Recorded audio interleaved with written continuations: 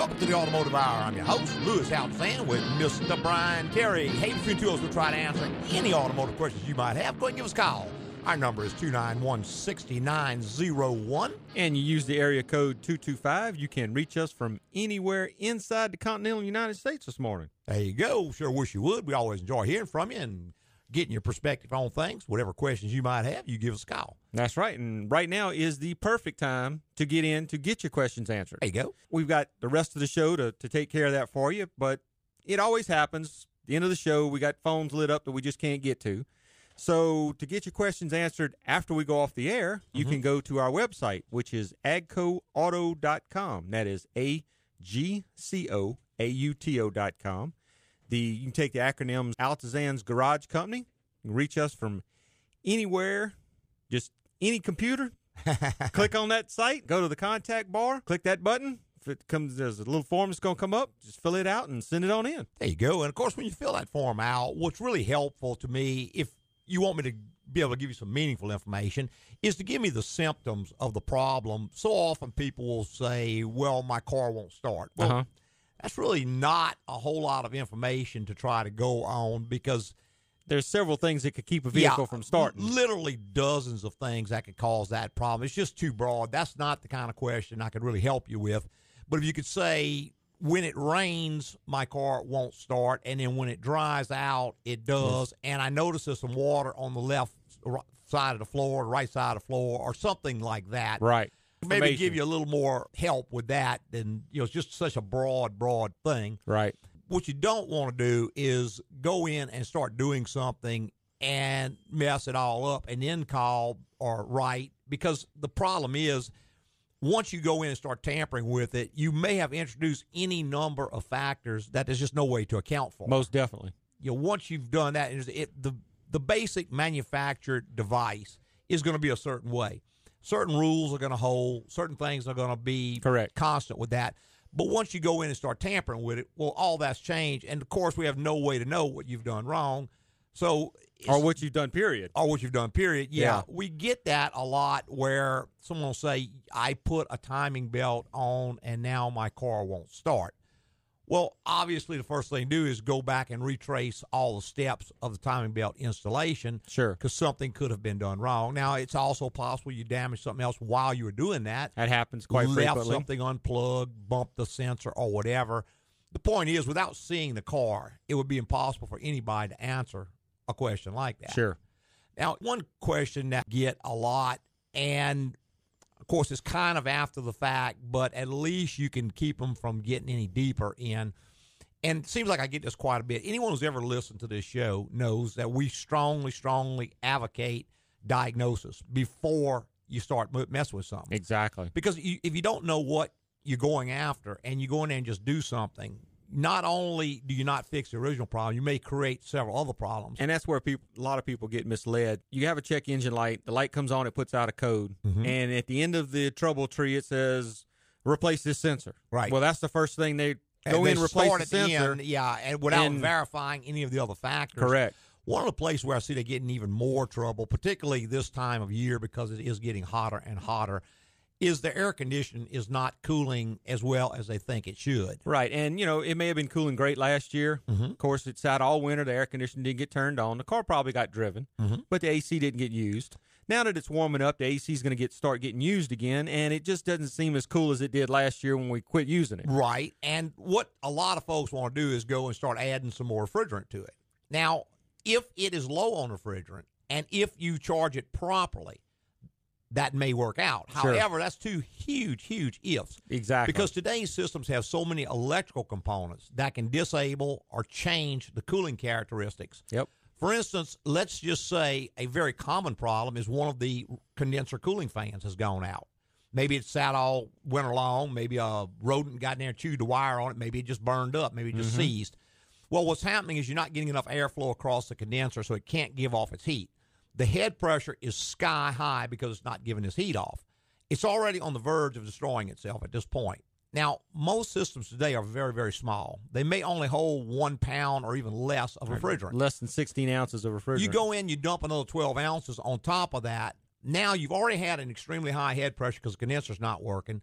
You dump another 12 ounces of refrigerant in there. You're about 75% overcharged. You destroy the compressor. When the compressor comes apart, it plugs the condenser, takes out the expansion valve.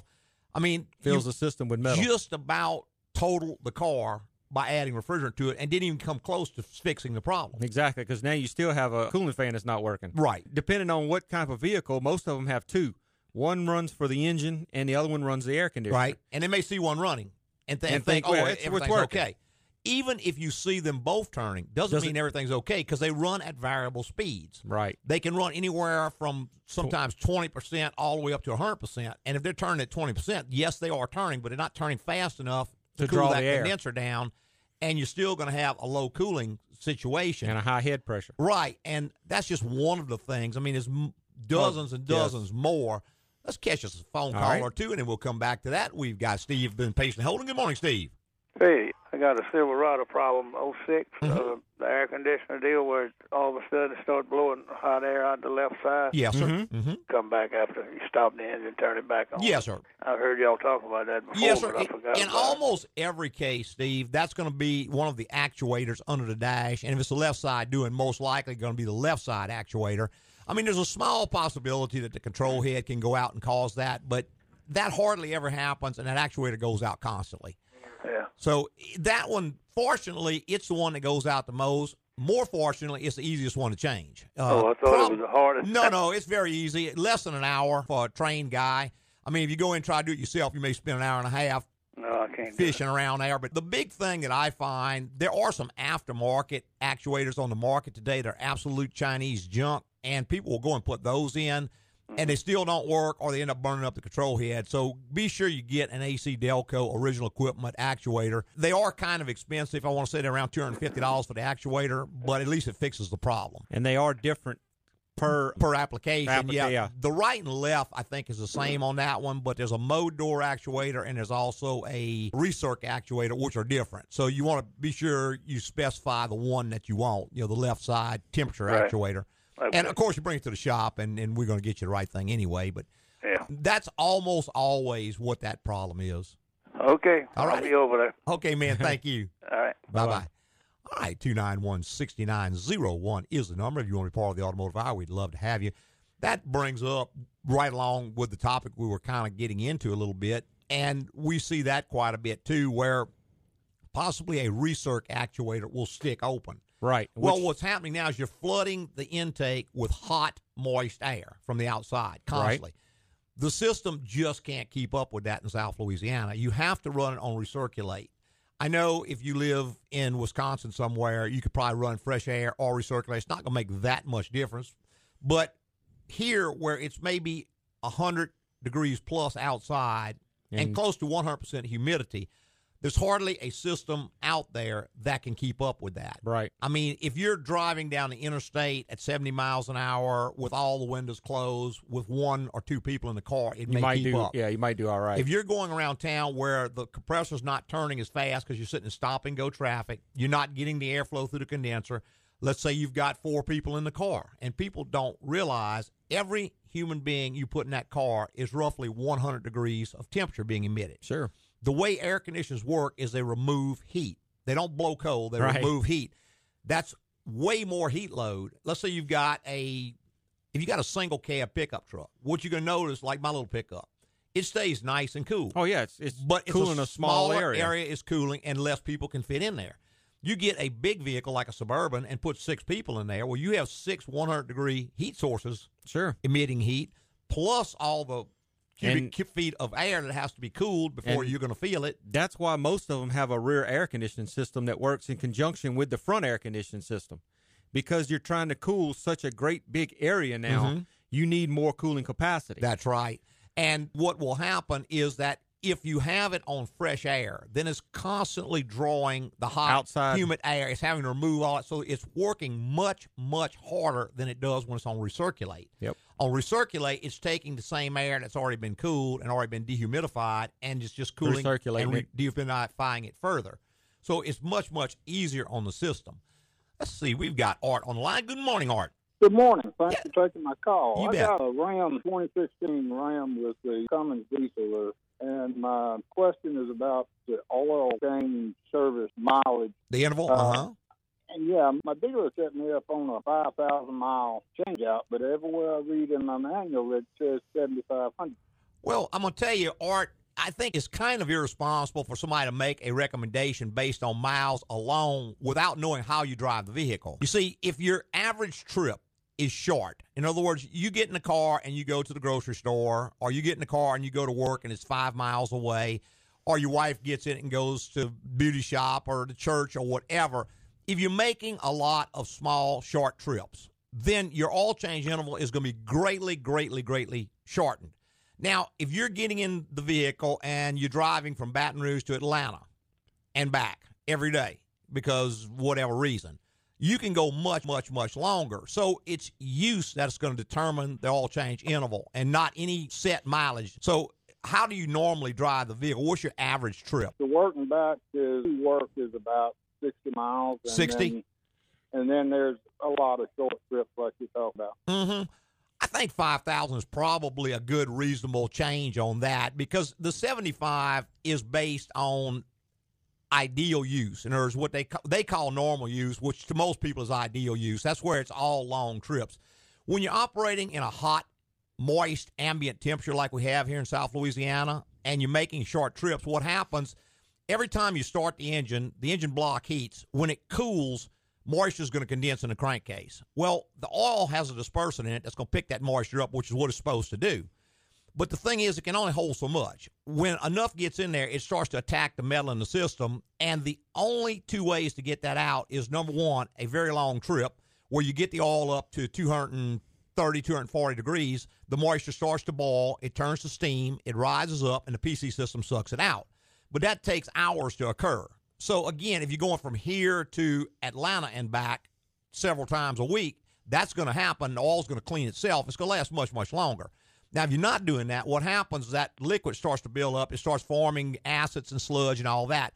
That's going right straight through your oil filter because it's a liquid, same as the oil. So the oil filter's not going to take it out. The only other way to get it out is with a drain and fill. Okay. So you'll never, ever spend enough on oil changes to allow for the damage you'll do to that engine if you don't change it often enough. I would always err on the side of caution. You know, I've got two vehicles, and I change mine around 3,000 miles. I use synthetic oil and change it 3,000 miles. I've just seen too many problems from those extended oil changes. Seals start to get hard because the additives have gone away. You start getting leaks. Worst off, you get an engine failure. Yeah, engine failures and all that. I mean, I've got to say, in the last 10 years, since they've really been pushing these extended oil changes, the number of engines we replace at what I consider low mileage is probably 4 times what it used to be. We're changing engines out at 102, 105, 110,000 miles on a weekly basis now. There was a time before where you get tired of looking at the car before you ever change an engine. They'd almost gotten engines where they never went bad. And now that's turned almost 180 degrees, and it's largely, I think, because of these extended oil changes. Okay. What about a fuel conditioner or additive for that? Not necessary. Just change your filter regular, use a good grade of fuel, and you'll be fine. Yep. I sure do. Thank you. All right, sir. Thanks for the call, Art. Bye-bye. Bye-bye. All right, we got to take our first quick little break. We'll be right back with a whole lot more in the Automotive Hour. Ever plan to move west?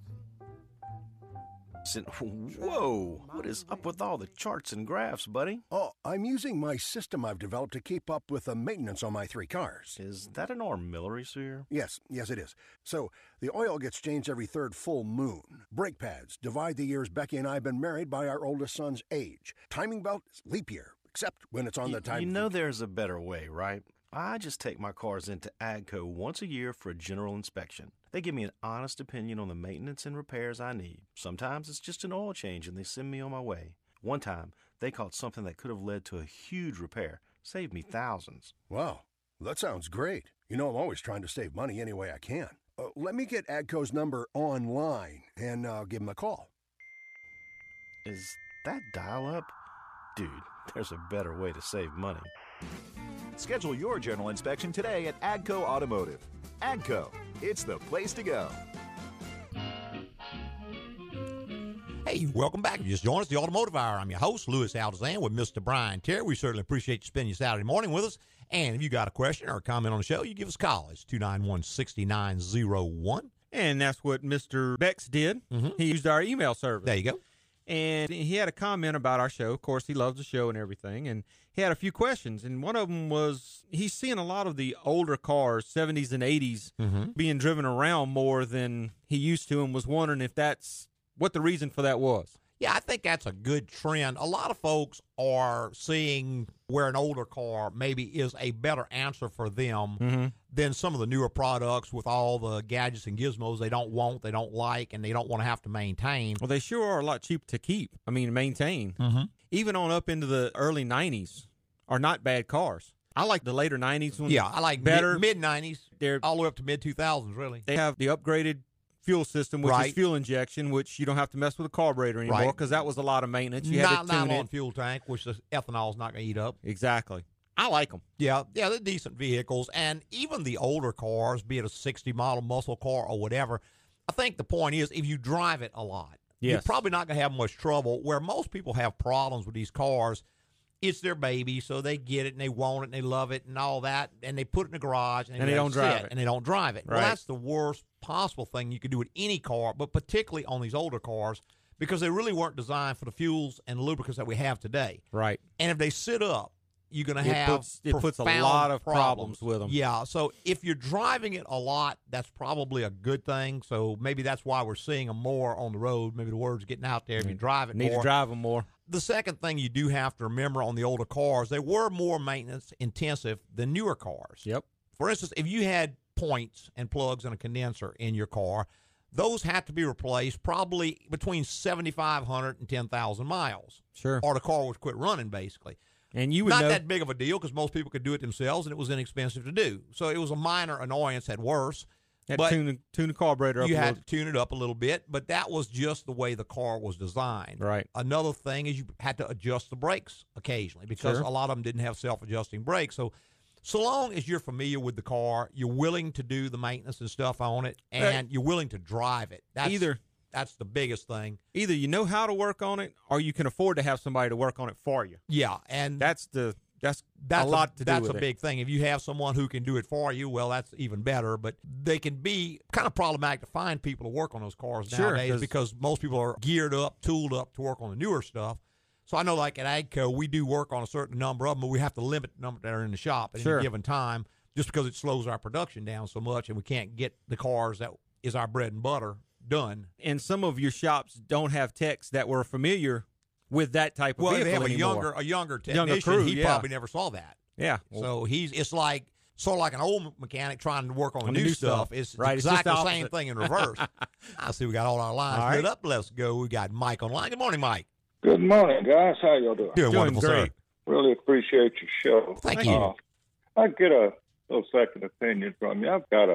We're speaking about older cars. I've got a 1990 model Pontiac Bonneville LE. Okay. Naturally aspirated 3800. Recently, I had a check engine light come on, and it kind of stumbled on takeoff from a red light or whatever. Sometimes it's rare for that car. It's been the best car I think I've ever owned. Oh, yeah. I like those cars. Yeah. I tried using my OBD1 scanner, but it only goes up to like 86, the one I have. So I did a flash code, getting a code 34. Okay. And I don't have a 90 model book. Yeah, I don't remember. 34 code, if I'm not mistaken. I'm kind of stretching my memory back. I could be wrong. Well, according to the Sunbird book, okay, in 91, it's a map sensor code, which the 3800 didn't have. I don't believe they did use a map sensor back then. I think they used a mass airflow sensor instead. When you look up on the air box where that tube goes to the throttle body, there's not a little sensor in there somewhere? Well, you got a mass airflow sensor. Yeah, that's what I'm talking about. I looked it up online, and everybody said on that car it's probably a mass airflow. It's got a 3-wire connector on it. Right. That would certainly give you a stumble. Yeah. And would also set a check engine light. And unfortunately, you can't get PID data. The light went out for a little while, but it came back on. Yeah, and see, it may be reading off range, and that doesn't give you any PID data where you can go in and read what it's seeing and stuff.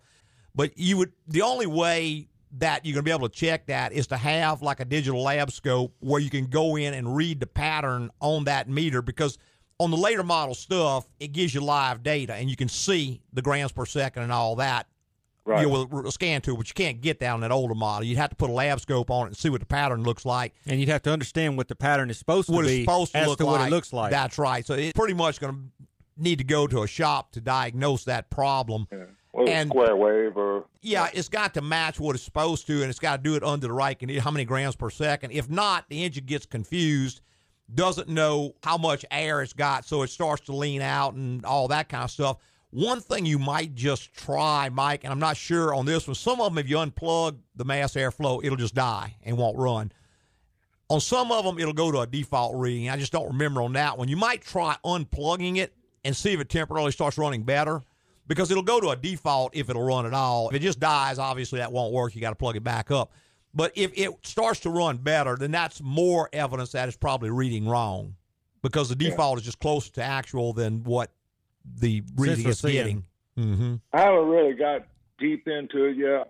I know vacuum will affect that a lot if you get. Well, that's on your map sensor. Mass airflow doesn't care about vacuum. It strictly measures airflow. It's got a corona wire in there that's heated up, and the amount of air flowing past it cools it, and it knows by how cool or how hot it is as how much air is going past it. So that's why when it gets dirty, it starts reading wrong. From behind the mass airflow, that might Definitely. read erroneous. Yes, any kind of vacuum leak could cause that, because it's got unmetered air going in, so the mass airflow just says, hey, it's not right for what I'm saying it is. Yeah. So it flags a code. Yeah, any type of vacuum leak could do that for sure. Well, we're going to check into it further, and I appreciate the info and the second opinion. You guys are always spot on, and we enjoy that. Well, good deal. Thank you. Thanks, Mike. Bye-bye. We've got CJ and Mike on the line. We have time before the break. Yeah, I got the big thumbs up there. We've got CJ on line. Good morning, CJ. Good morning. How are you fellas doing? Doing great, sir. Good. I have a 2001 Dodge Durango with a 4.7 cubic inch engine. Mm-hmm. The problem I had, and I'm just curious on the reason, was on the right cylinder head, the carbon steel seat that it's aluminum heads, and the carbon steel seat that the valve hits against on the head fell out. Yeah, that was a problem they had on that engine, CJ. I don't know if it was a manufacturing problem, if they just didn't get them in there tight enough, or some about the metals they use. But I know I have seen that way a lot of times on that engine. The seat will just fall out of the head, and it'll go to missing and cutting up and all that. And some machine shops can bore it out, put a bigger seat in. I guess some of them replace the head. I guess there's different ways they go about fixing it. But that was not uncommon. I would say it was a design problem from Chrysler, because I haven't seen that happen on a lot of other engines. There are some engines, and usually when that happens to an engine, it's because it happens on a regular basis to that particular engine type. And I've always felt it's because either the steel they used was improper for the aluminum, expanded too much and softened the hole, or it just wasn't fitted tight enough, or who knows what was done wrong. I've also, all that being said, when I've seen them repaired, I've not seen it recur. So I think once they're fixed, you're pretty much good. But I have definitely seen that happen on that engine before. Because the condition has been repaired, but I was always curious of why this happened. I said, my goodness, if it would have been a cast iron head, obviously that would never happen.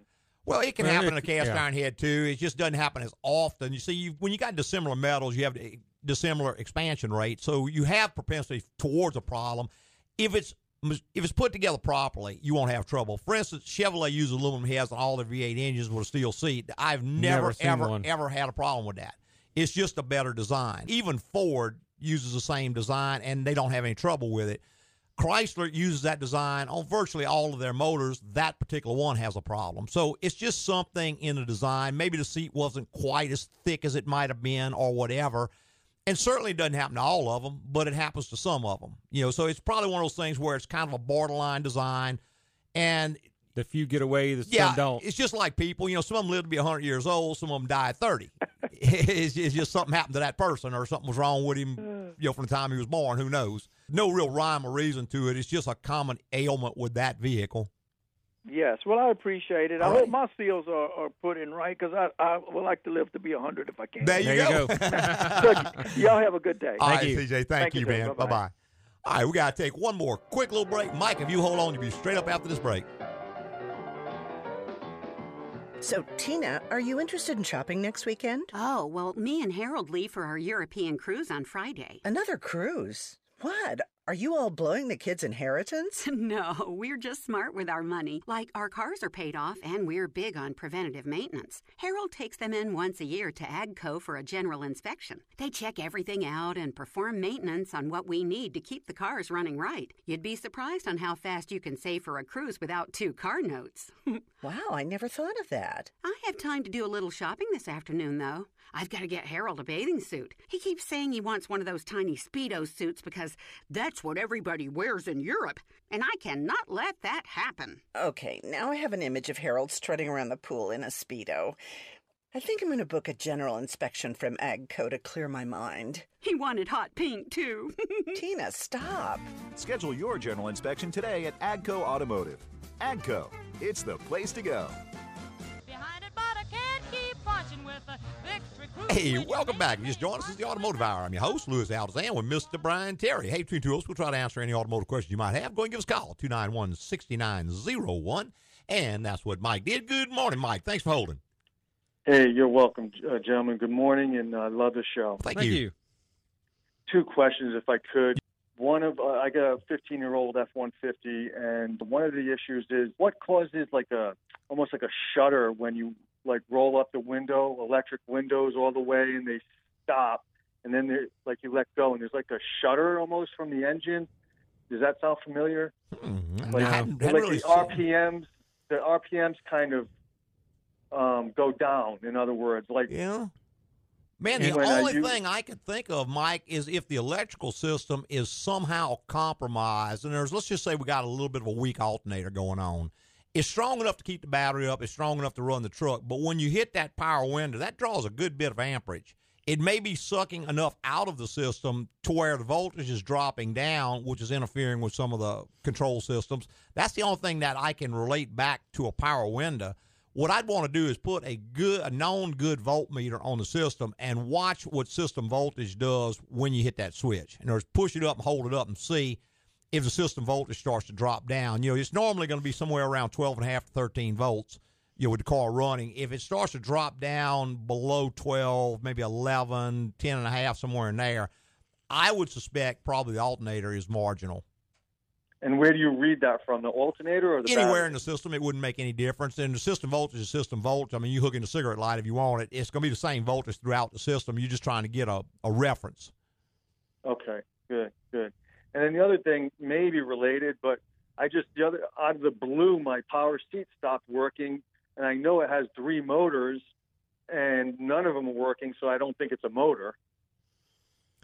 The power seat, I believe, is on a circuit breaker. It's probably got a circuit breaker and maybe even a relay. Yeah. If they all stopped at the same time, more likely it either blew a relay or opened a circuit breaker, or some of them have, some of the old ones had fuse links on them. Yeah. But the first thing, again, is go with a voltmeter to the motor and push the switch, or go to the back of the switch, push the switch, and see if you got any power coming out of the switch. If you don't, then go up to the other side of the switch and see if you got power going into the switch.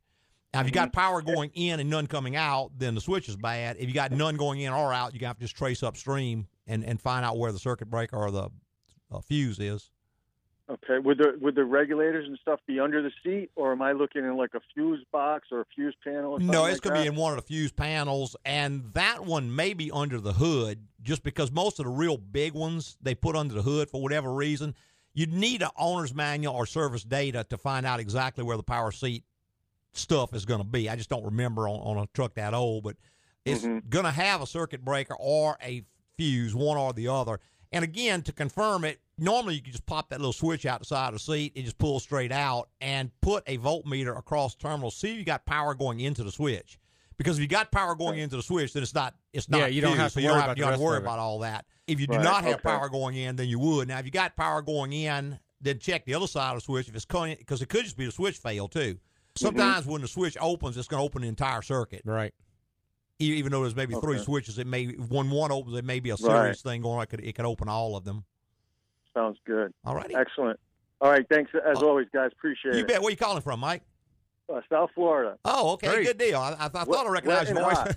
Yes, sir. Yes, sir. Thanks a lot. Thank you, man. Bye-bye. Bye-bye. All right, 291-6901 is the number. If you want to be part of the Automotive Hour, we'd love to have you. Just before the phone calls, we were talking about an email we'd received about a gentleman who he is asking about the older cars. He's seen those. And seen a lot more of them on the road. The second part of his question was, would it be practical to get an older car and fix it up in lieu of buying a newer car if you didn't want to put up with all the stuff that comes along with the new cars? Yeah. And I guess that's like every other question. It just depends kind of a thing.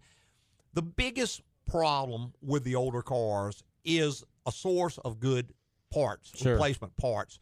It's gotten harder and harder and harder as the manufacturers have discontinued parts on these older cars. The aftermarkets come in with stuff, but aftermarket being what they are, they're generally predicated on price. Because for whatever reason in the past, when people had older cars, they tended to price shop a lot more. They were just kind of patching something up, which is not necessarily the situation today. Today, people are buying older cars because they like that car. Right. So they're looking for a quality part, but these guys just hadn't seemed to catch up with that yet. They're still making the cheapest junk they can make to try to give the lowest price they can do. And what makes that even worse is people get on the internet and find even cheapest of the cheap. A lot of that stuff is counterfeit. It's absolute junk. I mean, you just from don't know overseas somewhere. Well, you don't know what you're getting.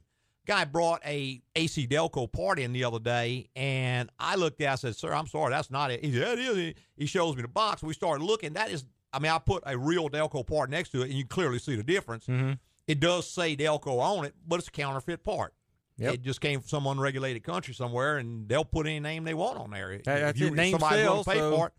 And, well, how can that happen? Well, it happens all the time. Yep. I mean, you got the Federal Trade Commission who tries to regulate that along with 10 billion other things. So, you know, they can only do so much. A lot of that gets through. Yeah. So when you see this AC Delco, a motorcraft part on the internet for 1/3 the price that it's available locally, guess what? Yeah, you better start thinking twice. Because there's just not that much markup in quality auto parts. Well, and, you know, I got a little story. I went the other day to get a set of points for a 68 Ford. I walked in the auto parts store, and I told the guy I wanted a set of points for a 68 289. What do you say? What's that? He looked at me with that deer in the headlights look. Yeah. What are those? Yeah. I said, they're ignition points. So he stopped what he was doing. He went and found an older gentleman. The guy says, yeah, I know what those are. He says, well, you're going to have to find them for me because I don't know what I'm looking for. So they started looking. They went through the catalog. Of course, when you go in an auto parts store, they want to know the make, the model, and it punches all that up in their computer. This wasn't even in the computer hardly.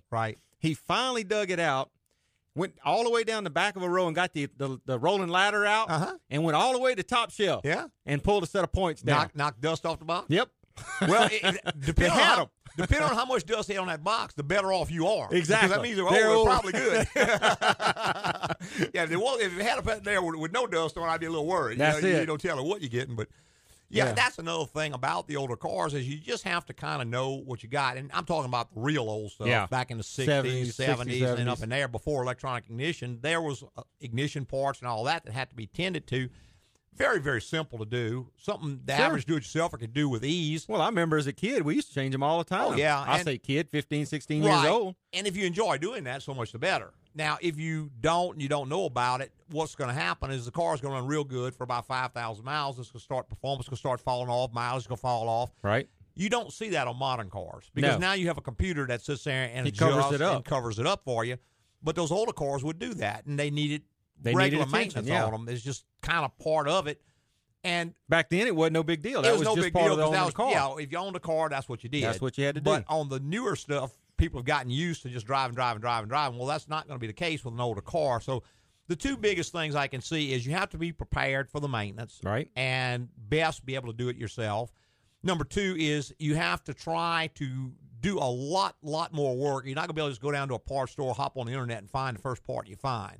You have to do a lot of checking to get good quality parts, or that poor old car will just fall apart. And when you find that quality part, buy more than one. Yeah, not a bad idea. Keep some on hand because you know you're going to have them. Right. And parts like that are not going to go bad sitting on a shelf. Well, points and plugs and stuff like that will never go bad. You can keep them on the shelf long as you want. That way, when you get ready to do it, you have the parts on hand to put it, or worst case, just to say it quits running on you. you have the parts to fix it right then. Yeah, I always carry an extra set of points. When I used to drive 55 Chevrolets around, I always carry an extra set of points in the glove box. I know guys that carried whole distributors. Oh, yeah. You know, there was nothing to reach in there and unhook the distributor. Yeah, came out drop pretty a new easy, one in. especially on a Ford because it was right there in the front. Yeah. Chevrolet was all the way in the back, made it a little more difficult, but not bad. Yeah, not bad.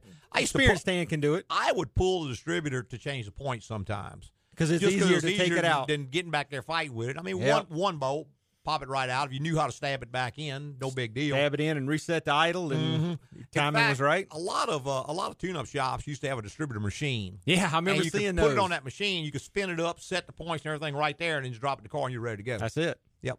I remember those. They are long gone by now. Well, now you got to buy them on eBay. Yeah. People get them for their man cave just to have something cool, to look at. But, yep, time's gone by. Yep. Hey, one last quick little break. We'll be right back with more in the Automotive Hour. Hey, Mike, heading out for your run? I just knocked out 3 miles myself. Yep, did my meditation this morning to de-stress, and now I'm going to get a little exercise. Tomorrow I need to take the car into the shop, though.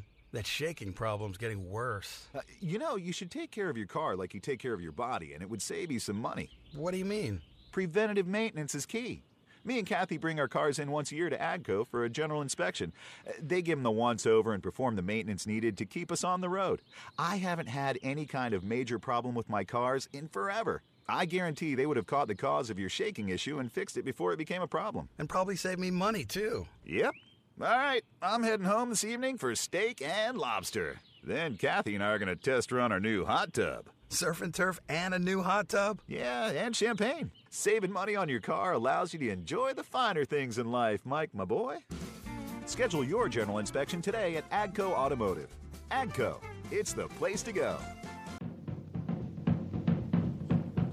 Hey, welcome back. This is the final segment of the Automotive Hour for today, and I'm your host, Louis Altazan. Got President of AGCO Automotive, got our lead tech, Mr. Brian Terry, right here by my side. Hey, between two of us, we'll try to answer any automotive questions. Still got a few minutes. Go ahead and get your call in.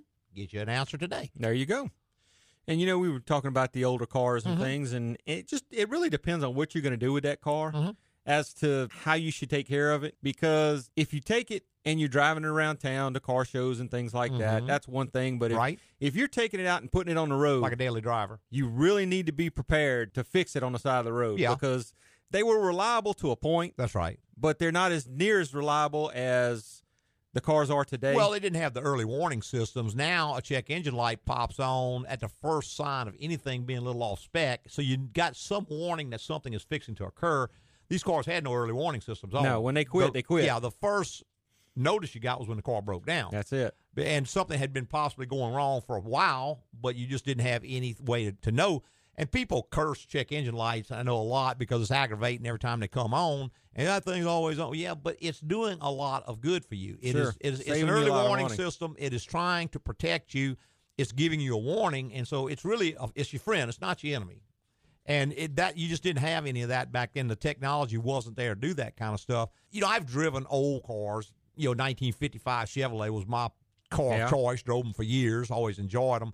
But nowadays, I'm more likely to drive a mid-2000 car, and I realize that will probably not be an option at some point in the future. But it seems to me that cars from the mid-90s to the mid-2000s got better. They did. And by around 2004 or 5, they were building some of the best cars I think they have ever built. Yep. And you could think of how many of those cars we still work on. A lot. Well, like Dave Seeds has got a Suburban with almost 500,000 miles. Yeah. 98 model Suburban. I think he was in the other day, 438, I think. Yeah. 1,000 miles on his body. Gajillion miles on it. Yeah. And, of course, he's done a lot of work on it along the way, but still nowhere close to what another vehicle would have cost. Exactly. I'm driving, my daily driver is a 2005 Buick Park Avenue. Right. Now, I just got back from Gatlinburg in it, and when I tell you I left Gatlinburg Saturday morning, drove 640 miles nonstop back to New Orleans. Yep. I mean, I stopped once for gas and once to eat. But other than that, that car never missed a lick, never hiccuped, never did anything. And, of course, it's the same way up there. It was even further because we went through the mountains and did a little. Took the sightseer long way Well, around. that's right. I wasn't in a hurry going up, and coming back, I was a little ready bit to get, I was ready to get home. Well, when you head down from Gatlinburg, once you get to, say, Birmingham, Alabama, you still got about 400 or so miles, but there's not a whole lot that I want to see because I've seen all that so many times. So next thing you know, you're in Meridian, Mississippi. Well, it's 275 miles from New Orleans. I'm not going to stop now. You're almost home. Yeah, I'm not going to pay for a hotel room when I'm that close. So you might get a little tired towards the end, but nothing for me to drive long distance. I'm kind of a road kind of guy. I remember one time we got off of a cruise in Miami, Florida, and I drove from Miami, Florida to New Orleans. I think it was 901 miles. Yeah. Stopped twice for gas, I think, maybe twice to eat. And other than that, we drove straight on Rolled it through, yeah. Yeah. But the point is, just because you've got an older car doesn't mean it can't be reliable. My car's been meticulously maintained, so I feel perfectly comfortable getting in it, driving to Miami, driving to New York, driving wherever I might want to go. Sure. And I know there's going to probably come a point where I won't be able to get parts for it anymore, and I will just have to go to something newer. Well, I mean, you're dreading that day. You're seeing some of that already. Yeah. Not a lot, but some of it. Mm-hmm. Well, I got a dent in the back door and brought it over to LaPorte's Body Shop. And, of course, I'm thinking we was going to put a door skin on it. Right. And Doug calls me and says, man, I can't get a skin for that door. I said, well, darn, can you get a complete door? I can't get a complete door. So now what? Well, and we were lucky. We found a used door that happened to be roughly the same color, which meant the big molding on the side matched. Because I'm not sure you could have got that molding either. Exactly. So we're able to just paint the door, hang it on there, and get the car saved. But again, there'll come a point when those old cars will start getting crushed and all. And they're crushing them every day. Yeah, they're going away. So when that happens, then you're just going to be faced with, well, what's now what? The lessest of the evils. And I find that if I had to make a choice today, I'd have to buy one of the Toyota products. Oh, yeah. Possibly some of the Honda stuff is pretty decent, but depending on what you're after. Yeah, even that, they're just getting a lot more. They have to compete with the guys who are throwing all these gadgets and gizmos on them, so they're putting a lot more stuff on them. So I think that as those cars start to age, you're going to see more problems than you ever saw with the old ones. Oh, yeah. Talking to a lady the other day, and she's got a 98 Camry and just a huge number of miles on it. She's talking about, well, I'm thinking I might want to have to get something new. I'm going to get another one just like it. I said, well, not I just hate like to tell you, that you're not one. going to get one just like it. You'll never get another car like that. Because when the automakers all started going bankrupt in 2007, 2008, up in that area, one of the things that they attributed it to was, hey, people are keeping cars too long. They're not buying enough new cars. Yep. Now, my thought would be, okay, let's look at a new model. People are not buying new cars because they don't like what you're building. Right. So maybe we need to change the new ones like the old ones. And maybe we need to say, hey, if people are going to keep cars longer, we need to increase service, increase parts, and all that. We can make up the difference there. Maybe car sales aren't the only model we could look at. But for whatever reasons, they didn't say that. They said, what we're going to do, we're going to obsolete parts, so they got to change them. We're going to try to get some legislation passed that'll get rid of them. We're going to make it as difficult as possible for people to keep these old cars. Yep. And I don't know, you can lead people pretty easy, but it's really hard to push them. People don't like being pushed. I know I don't. I just think that it could have been handled a whole lot better than what it was. And, of course, now you do have a younger generation of drivers coming online who are raised with technology. They're not scared of technology. They like technology. They stood in line 2 days to buy the new iPhone when it came out. Yeah, exactly. And the manufacturers look at that and say, hey, they want technology, we'll give them technology. Watch this. And what happens as you get older, you start to learn that, hey, all these bells and whistles are really cool, but I know that this is going to break one day. And somebody's got to pay for it. And I know somebody's going to be me. Right. And see, that's just kind of part of the older generation, the self-responsibility. Yeah, when this breaks, I'm going to have to pay for it, so I'm not going to indulge in this type of thing. Right. Whereas, and I'm not trying to stereotype anybody, but a lot of younger people don't have quite that type of an upbringing. Why this break? Shouldn't have broke. It ain't my fault. I shouldn't have to pay for this. But the thing is, the more gadgets and gizmos you get, you got to remember, if you like it, God bless you. If you can afford it, great. Go for it. That's it. Go for it. If it makes you happy, then that's wonderful. But just know that you're not walking out of the shop with a $60 repair bill. You're walking out of the shop with a $3,500 repair bill when this stuff starts to malfunction. It's just like those cars that park themselves. Oh, yeah. That was something they taught us in school, how to parallel park. Oh, yeah. You had to know how to parallel park. Right. Well, now we've got a car that does it for us. And it's kind of cool. I mean, you can sit there, take your hand off the wheel, push the button, and it'll calculate the angles, and it'll put it in there. And what happens when it backs over a curb or Well, backs over what somebody. happens is that you drive through some high water, and some of that water gets in that electronic rack and pinion, and instead of a $600 repair bill like you had with the old hydraulic rack and pinion, now you got a $3,000 repair bill with this electronic rack and pinion. Yep. And the car won't go because it's electronic and it quits working, so now you can't steer the car. Yep. And that kind of stuff, I notice all this new lane change technology and all that. It's wonderful. It's got all these sensors and different stuff in there. But when the warning light pops on and there's nobody next to you, all of a sudden now it's not functioning. It may set a check engine light, may set all kind of other stuff. You're not going to have an option except you're going to have to fix all this. That's right, because it's all on the same network, and those computers are talking to each other. And when it doesn't see that computer on the network, it may shut the whole network down. Well, and I think it's wonderful that a car can sense another car ahead of it and stop the car. That's good. Safety. It just doesn't really happen that often. I've been driving for 50-plus years, and I've never run in the back of anybody. I just kind of watch what I'm doing. And like I said, it's just a cost involved. If you like it, great, but just be aware there's going to be a big, big cost involved. Hey, I see we're just about totally out of time. We got to go and start winding on up. I'd like to thank all our podcasters for listening this week and every week. Go to your favorite broadcast or rebroadcast service, whichever that might be, and find a written review and fill it out for us. That's right. If you can't find a written review there, just go to Google and type in our shop name, AGCO Automotive, put the review there. We'll appreciate it all the same. Hey, preceding was opinion based on our experience in the automotive industry. Have a great weekend.